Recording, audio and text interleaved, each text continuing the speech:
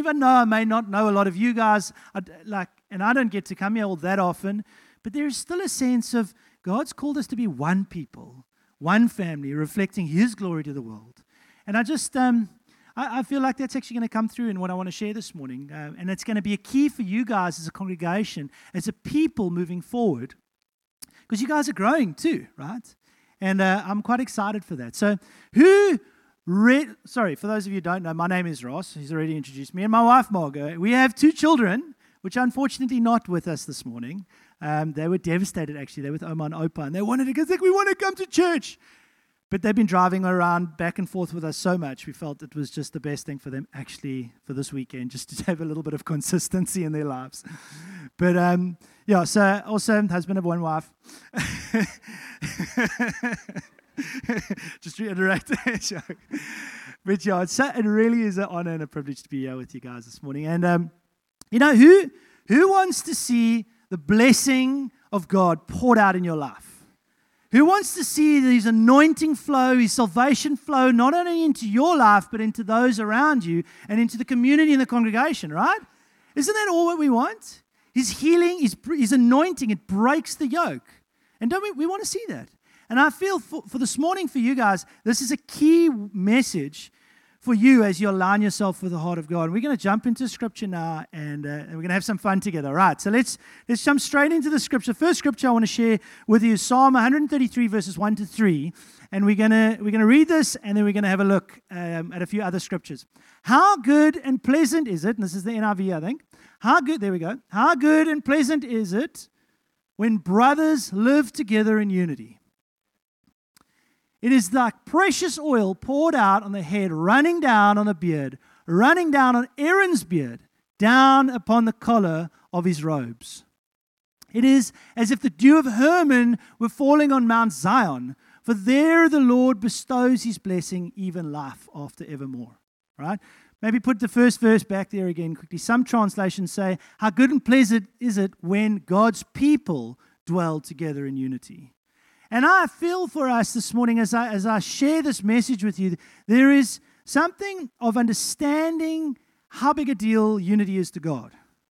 Because if we don't align ourselves with His ways, we can step in the way and prevent Him doing actually what He wants to do through us. It's that anointing that's going to flow. So how do we stop that and prevent that actually from not happening, right? And I want to maybe get a few guys up here. Is that all right? I want to do a little bit of a picture with you, because I feel there's a phrase that I want you guys to remember this morning, and we're going to get there now. But if anything, you leave here today, you remember this phrase, hopefully it'll bring back everything I've shared with you this morning. I've experienced that in my own life, even just sharing with my wife and being in a situation, and she said to me, and I'll give you a phrase just now, I'm not going to kill it. So can we get a couple of guys up? Let me see first. Maybe, Shawnee, don't you want to come stand here? So Sean does, in a sense, he leads this congregation. He represents something in this house, the government of God, as, in a sense, dad in the house, right? And there are other elders around him and with him. And who's, Albert, you got a nice beard, bro. So let's say, okay, don't you want to come stand behind him here? And I kind of stole this picture from Andrew. He did it a little while ago, and I took a little bit of license. Maybe stand on the stage, right? So, no, you can stand here, yeah. So ultimately, Aaron is the high priest, but ultimately he's a high priest now. It's Jesus, right? So ultimately, the anointing starts to flow. You look like Jesus, that's why I got... starts to flow here. And in the household of God, with government, with structure, there is those things. God has been he's very clear in His Word how He adds and He knits the body together, right? It will begin to flow down onto His collar. Sean could be His collar. But maybe I want to Rian, you're an elder in this congregation, so position yourself next to Sean. All right. Yeah, you can just stand next to him. Maybe let's get someone else. Bruce, don't you want to come and join us? There we go. So now, come stand. Maybe go stand that side of him. Right now, as that oil begins to flow, as it splashes down his head and trickles over his beard, the closer these men are to one another, and to Jesus. Should I do it? No, right. So if I had to, if I had to pour this water on his head, right? I'm not going to do it. No, there's electrical equipment here. If I had to pour this water on his head, it would splash down onto these men, right? It's a great picture, really, of the anointing oil, right? Now let's maybe get somebody else. Audrey, you come stand here. Audrey, don't you want to stand over there? Maybe just a little bit away. Yeah, unfortunately, you're that one today, sorry. If the anointing oil has been poured onto Albert's head and these men are benefiting from that, how much of that do you think she's going to get? Standing over there? No, yeah, if anything, right? Because it's not going to reach her. And this over here, you stay there. This over here is called the gap. You remember that? And I'm going to entitle my message this morning, Closing the Gap. All right, if anything you remember when you walk out of here, closing the gap. Because ultimately you want to close this gap. That you get to benefit in that anointing, in God's way. Because really this is His principles, right? His anointing flows. That's that anointing that breaks the yoke. It brings salvation. It brings healing. And not only to this congregation, but to those around you too, right? Amen. All right, guys, you can have a seat. You guys are really, really good, eh? So what is that gap? And we're going to talk a little bit about that later, how we close it and what exactly it looks like. But I want to just the importance, and I'm going to call you guys up again later, so just, stretch, get ready. So the importance of unity, God. Unity is a big deal to God. I'm not going to just use that scripture. There's another scripture. Jesus prays in John, it's John 17, verses 20 to 23. And Jesus prays this prayer. It is outrageous in many ways. If we look at it through human eyes, this is next level. My prayer is not for them alone. Now, this is Jesus talking. He says, I pray also for those who will believe in me through their message. He's talking about you. Every single one of us now, sitting here today. That all of them may be one, Father, just as you are in me and I am in you. May they also be in us, so that the world may believe that you have sent me. I have given them the glory that you gave me, that they may be one as you and I are one. That, if you meditate on that, is like God, Jesus, and the Holy Spirit are one. They are one. We serve one God. There is serious intimacy there. There is serious oneness between them, and He desires the same for us, right? So if it's a big deal to God, it should be a big deal to us. Amen? Amen. Right. And I feel in this, it's for us to grasp that and then to actually look at what that means and how it looks. So practically, how do we live in the unity that God desires for us? And this is the main, because we can talk about it and it's like, oh, great, we won. But when the rubber hits the road, what does it actually look like? And how do we find that unity that He's called us to live and to model? Because actually He says that, right? He says, the glory that you've given me, I've given them. The glory, God, that you've given me, I've given them. That means that our oneness actually is His glory. It's a reflection of His glory. So it's a huge deal. That's why He says, for their love for one another, the world will know them. It's their oneness. It's their unity. It's that type of love for one another that the world actually looks at this thing and goes, that's not normal. Because it's not normal. Amen. So let's have a practically look at how we live this out and how this unity that God desires. And the scripture I want to read from there is Philippians 2, all the way from 1 to 8. And we're going to go through little portions of it as we go. But I'm going to start with this. And this is Paul speaking. And, Paul is great at encouraging. He's great at commanding. He's great at telling us how to live a good Christian life, actually, and how to reflect Christ. So he's very clear. He doesn't mince his words in this. He's very clear in what he says, and we want to find out how that looks for us, right?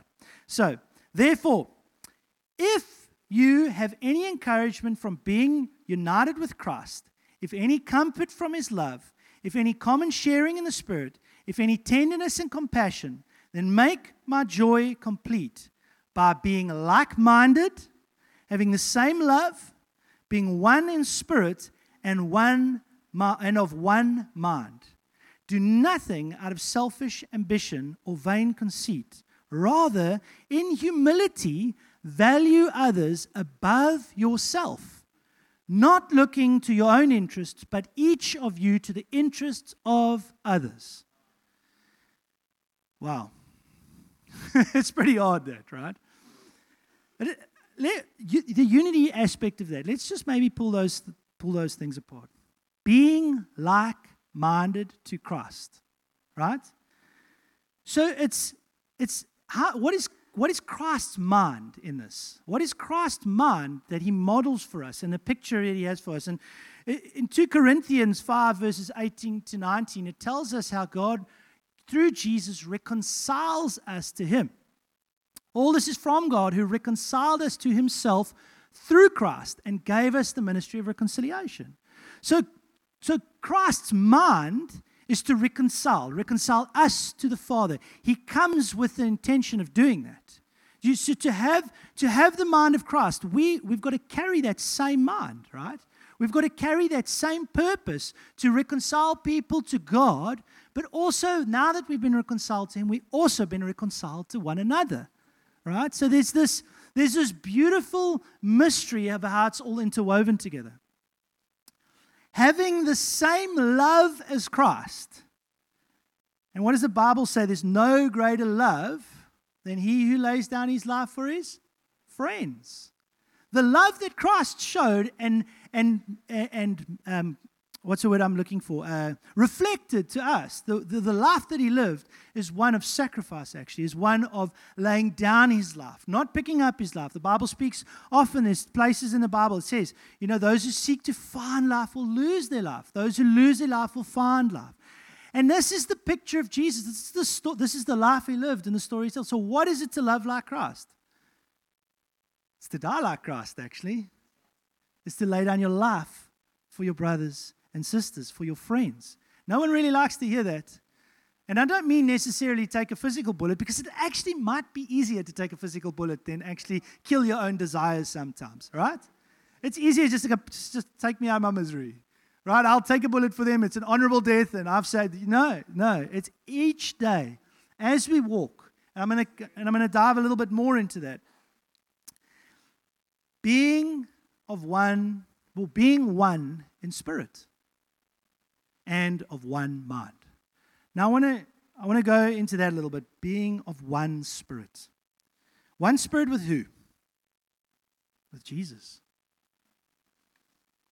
And it says, there's a scripture in Romans that says, all those who are led by the Spirit of God are sons of God. It's Romans 8.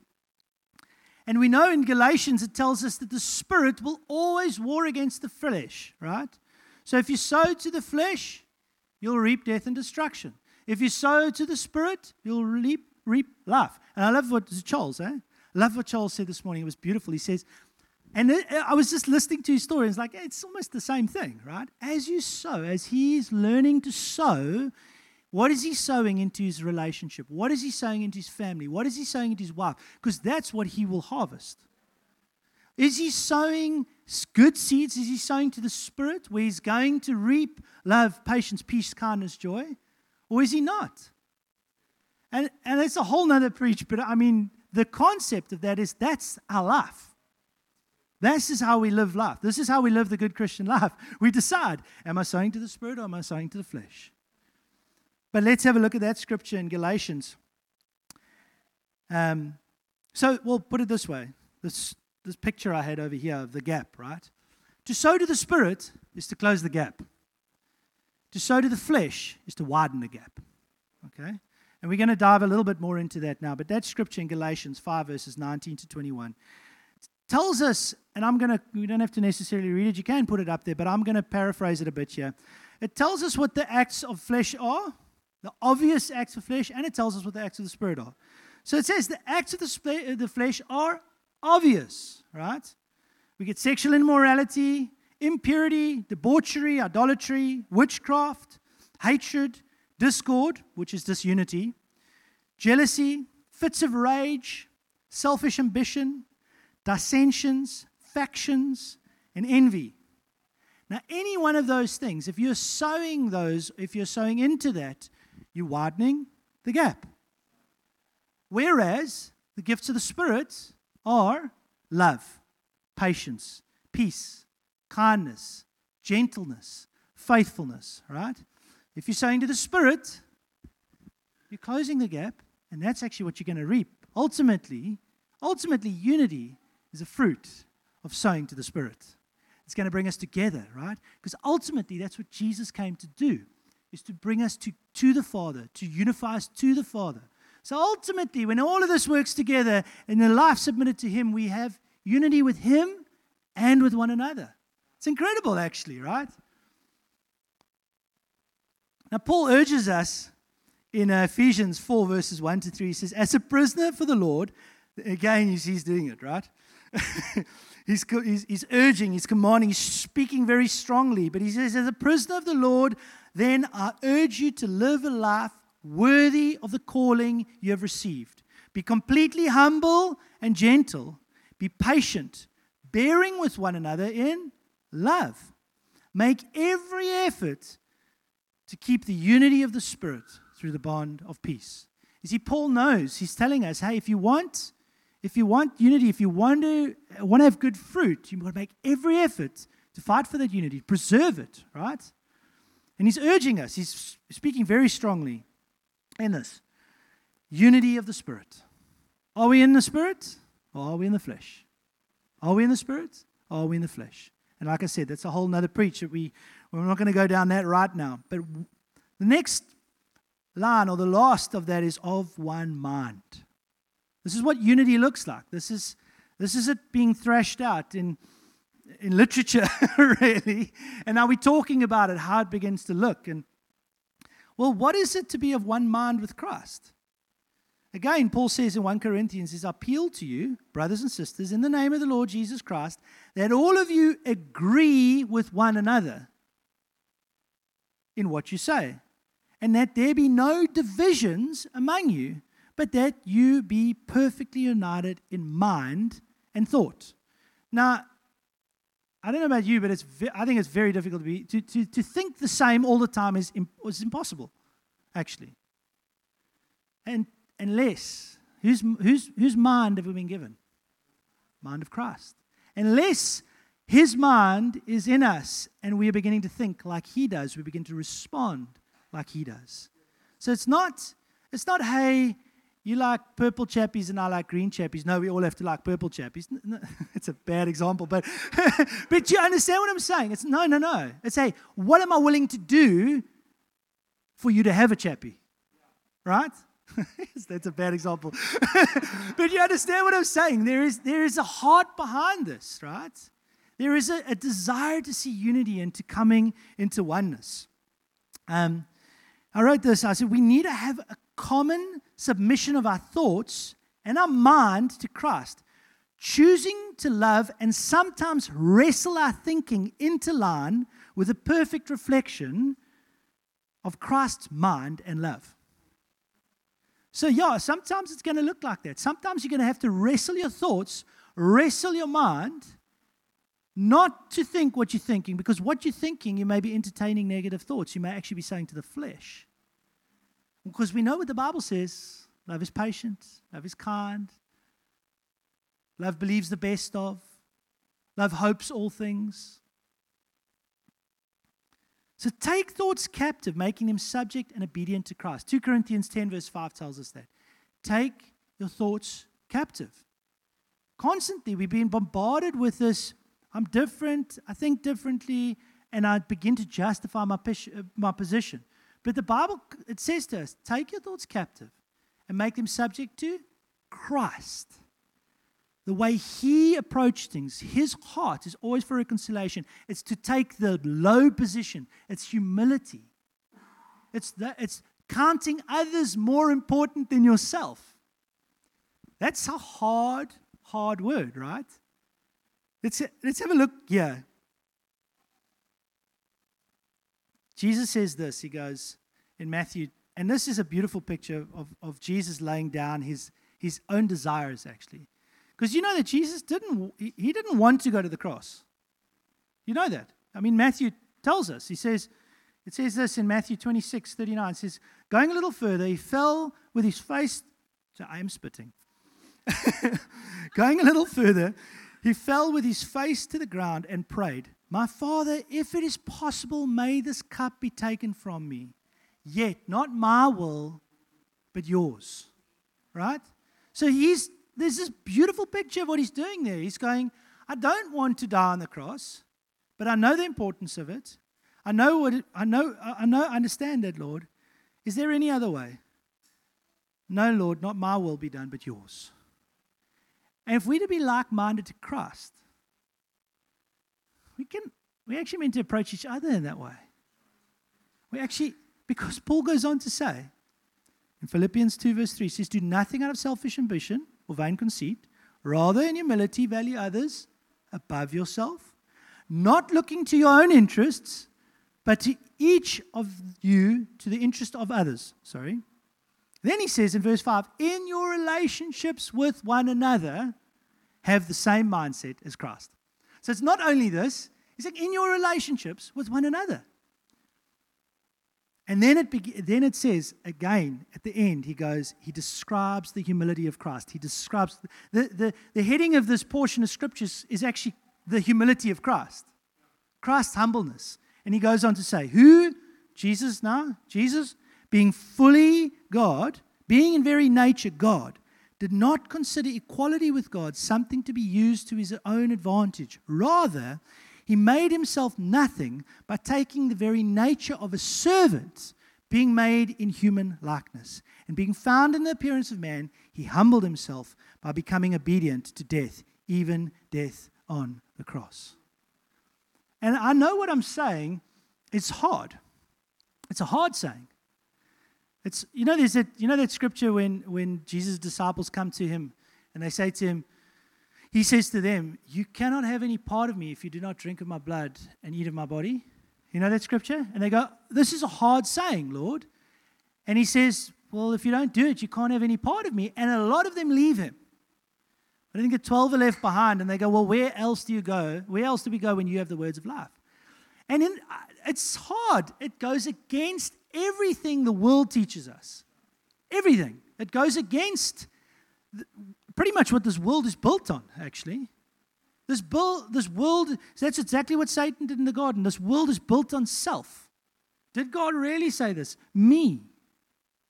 It's built on self-righteousness, self-justification, self-defense, self-protection.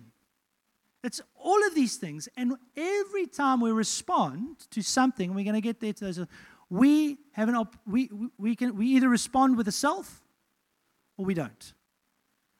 And this is where he is so clear for me. He goes, do nothing with selfish ambition. Do nothing with selfish ambition. So if you want unity, don't entertain self. If you don't want unity, entertain self. So to the spirit, selfless. So to the flesh, self-fulfilling. It's a hard word, though. It's a hard word. And I'm not saying, hey, we all want to like purple chappies. Again, it's a hard thing, right? The Lord is working. He wants to work deeply in our hearts. Now, I want to give us a few examples maybe because I know this is the foundation. This is the scripture that we stand upon. But what does it look like in real life? What does it look like? Because what is that gap? What adds to that gap and what takes from that gap? So maybe can I get those guys back there?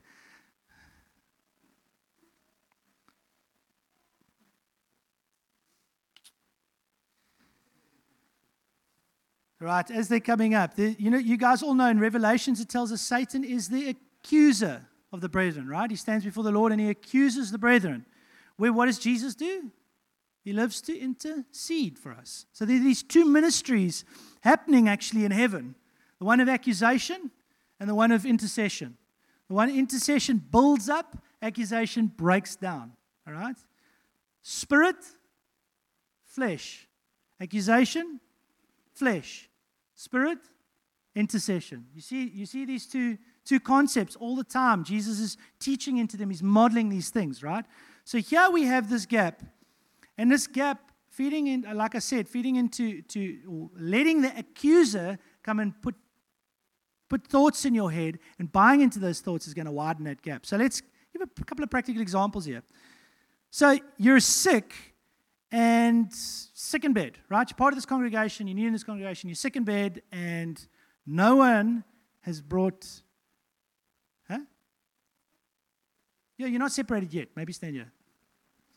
It's my wife. She's great. She helps me with these, she's very visual, so very good. So you're sick in bed.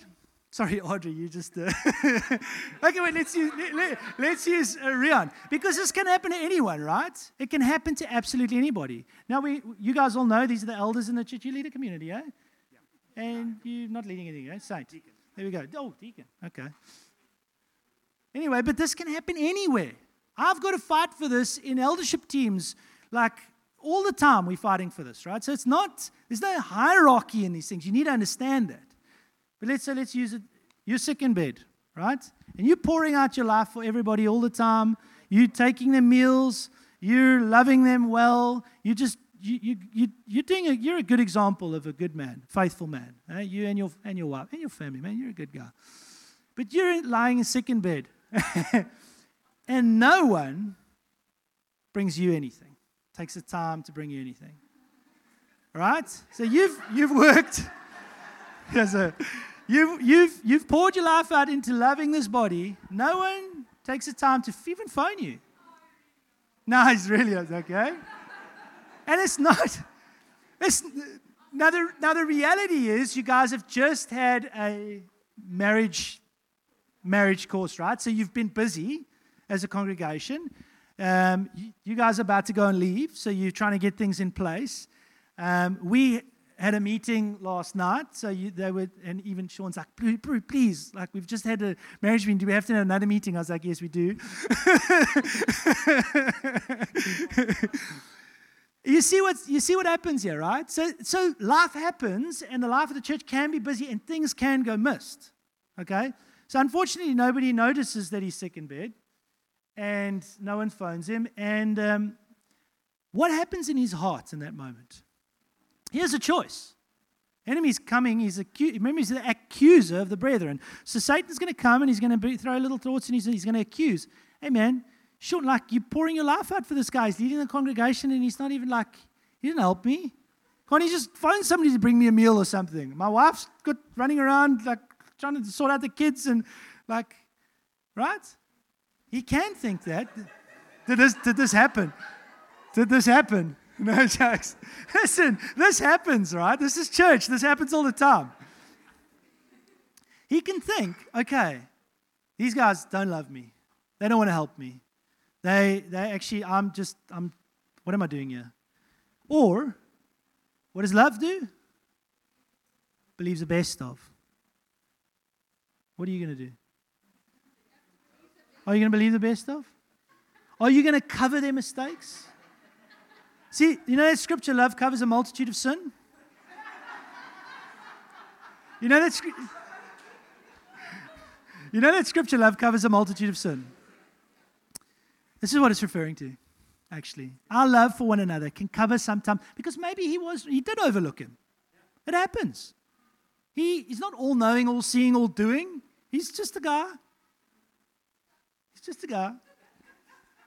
But, so his love for him, same love that Christ has for us, overlooks our sin and failure and closes the gap the same way Christ closed the gap between us and the Father, right? He's just reflected Jesus. Now that type of love, the world will know them. That's the love that we're looking for, right? Now, I'm going to give you a couple examples, because it's your birthday. No one wishes you a happy birthday. On the community group, you know what community groups are like. Everyone is on the community group. I'm tired of community groups. You get 100 different people wishing, and your birthday comes around, and no one wishes you a happy birthday. Hi? And they know it was your birthday too. Hey? I'm not in this church. There's no love here. There's no love here. They talk about love. They talk about family. Whose birthday is it now?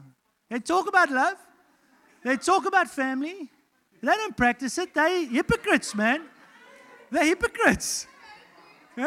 With that attitude, Listen, I kid you not. Yeah, I'm not going to talk. I'm not going to share an example, actually a real life example that happened to me. Right? There's no love here. Sean hasn't. Oh my goodness, Sean hasn't phoned her. Oh my word. Now she's on her way out the door.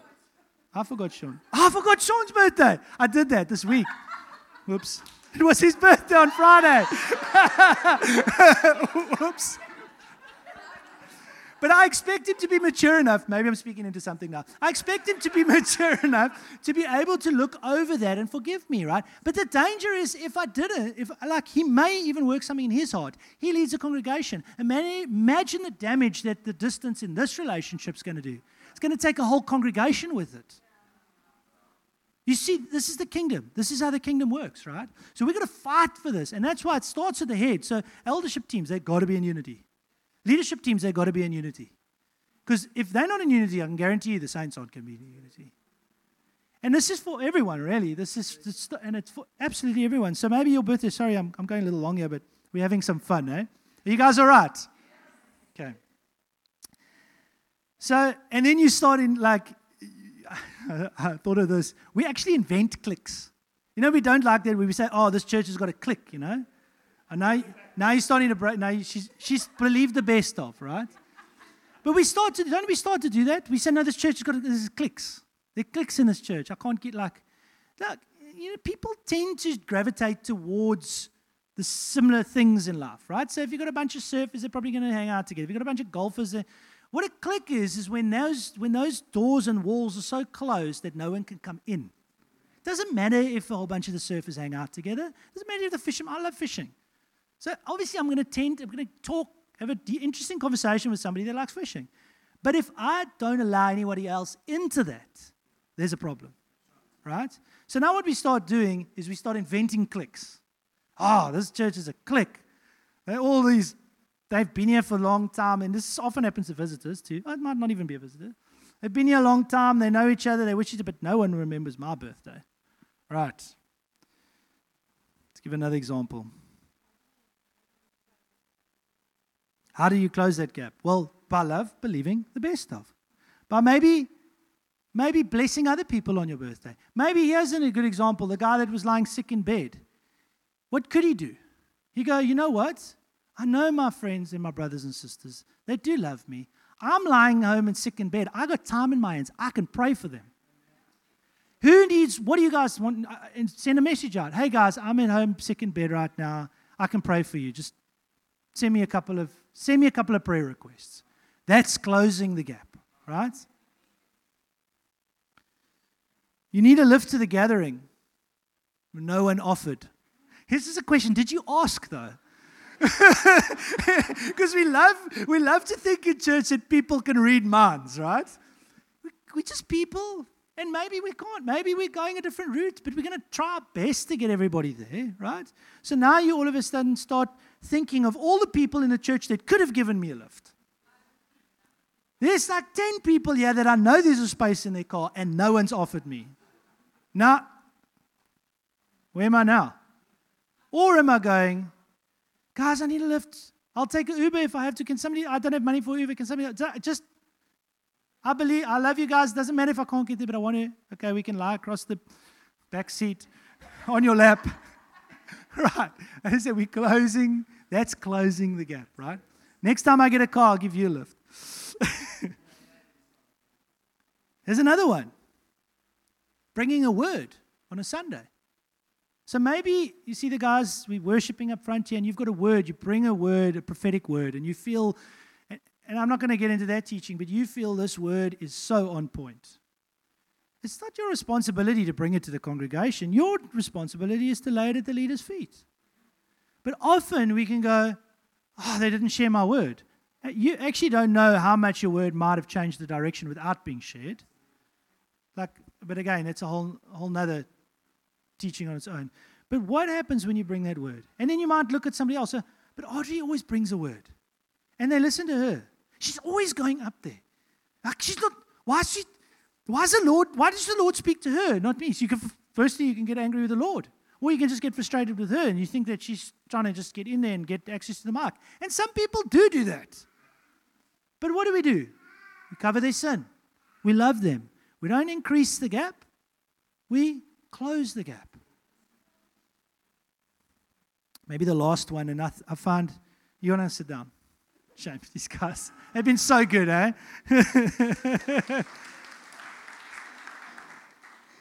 So maybe the last one, and I've encountered this, and I think, God looks at the heart, okay? He really does look at our heart. And when you can say the same thing with a different heart attitude, and it can do a different thing. It can break or it can build. Just asking a question. If your heart is wrong, you can sow a seed of doubt. And you can increase the gap between other people. You become divisive in that, actually. The Bible warns us about divisive people. We all make those mistakes. So, hey, the way you ask questions, the way you posture yourself even. Somebody in the community needs prayer or needs, like, for example, Rian, who didn't get food. And you notice this. And do you go to the rest of the community and go, surely the leadership have looked after him? Oof, what have you just done? Or you can go, no, man, I'm sure the leadership have just looked like they've looked after him. Same question, same statement, different heart. And we can bring subtle divisions amongst us, even in the questions, even in the light that we present people in. And it becomes dangerous and divisive in the kingdom.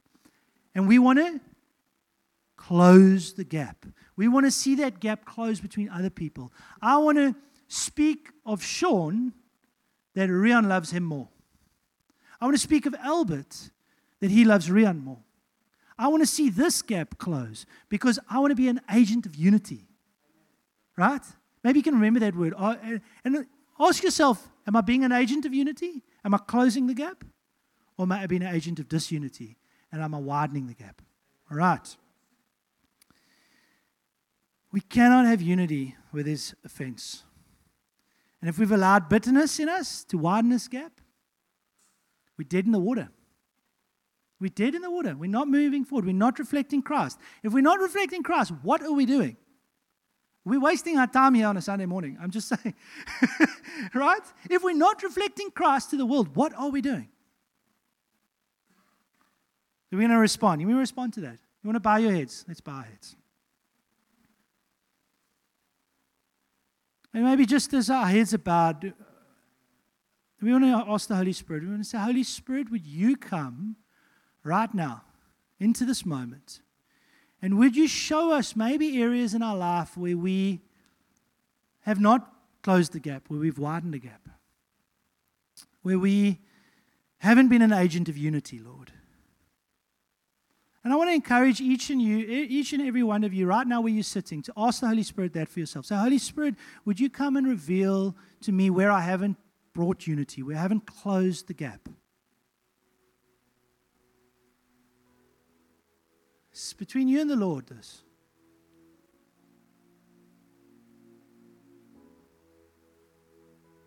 I just want to give you a moment. I want you to ask Him because really this is between you and Him.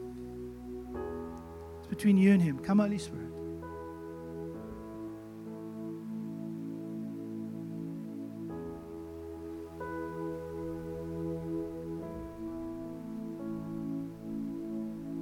And yeah, as we're sitting here, as the Holy Spirit ministers to us, we can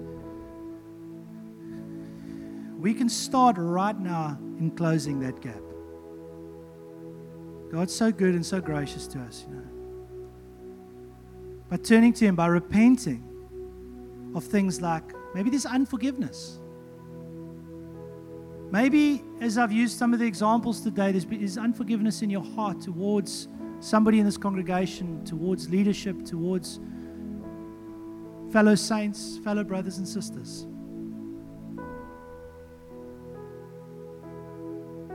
Maybe there's bitterness. picture I have there is that seed of bitterness that gets planted in that gap. And a tree grows there. And unless the Lord comes and uproots that tree, that bitterness, there can't be unity. You're blocked now by this bitterness, this tree, this big tree that's grown out of a seed. And He wants to come and remove that today. He wants to come and pull it out. So maybe you've got bitterness in your heart and animosity towards your fellow saints. It all comes through offense. Because people are people.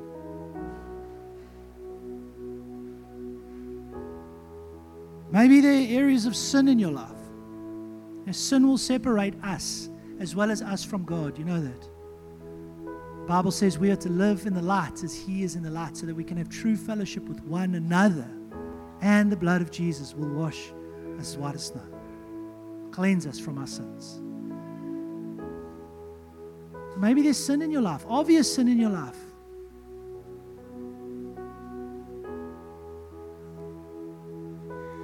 Obvious sin, sexual immorality, impurity, debauchery, idolatry. Maybe you've got involved in the occult. You're taking part in practices that you shouldn't really be part, that don't bring glory to Jesus.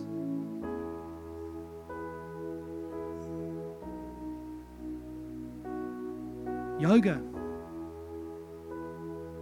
doesn't close the gap between you and Him.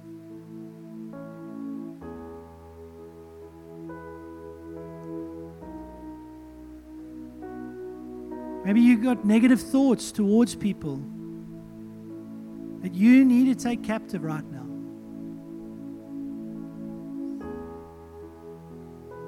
Holy Spirit, would you come and just minister to your people?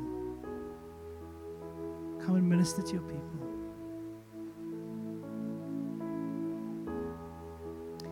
Yeah, I was just, as Ross was highlighting that maybe some of us have unforgiveness or offenses in our heart. I feel like some of us are going, I'm not offended with anyone, but I feel like today, even if there's a shadow in your heart towards somebody, God wants to deal with that thing. Because the shadow would make that it's not like you're angry with them, but you might decide to steer clear of them. They're in that side of the room, you'd just rather be in this side of the room. That's not unity, that's a gap. That's not one heart, one mind, one spirit. That's not the unity Jesus wants for you guys. So I almost feel like if there's that shadow towards somebody, even today, choose to just repent of that. Choose to let go of that subtle, I maybe stay clear of that person. I'm not angry with them. I'm not really offended, but yeah.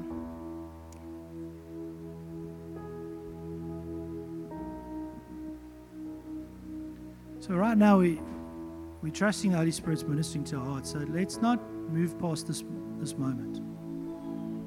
This is not me preaching. This is the Holy Spirit working in our hearts.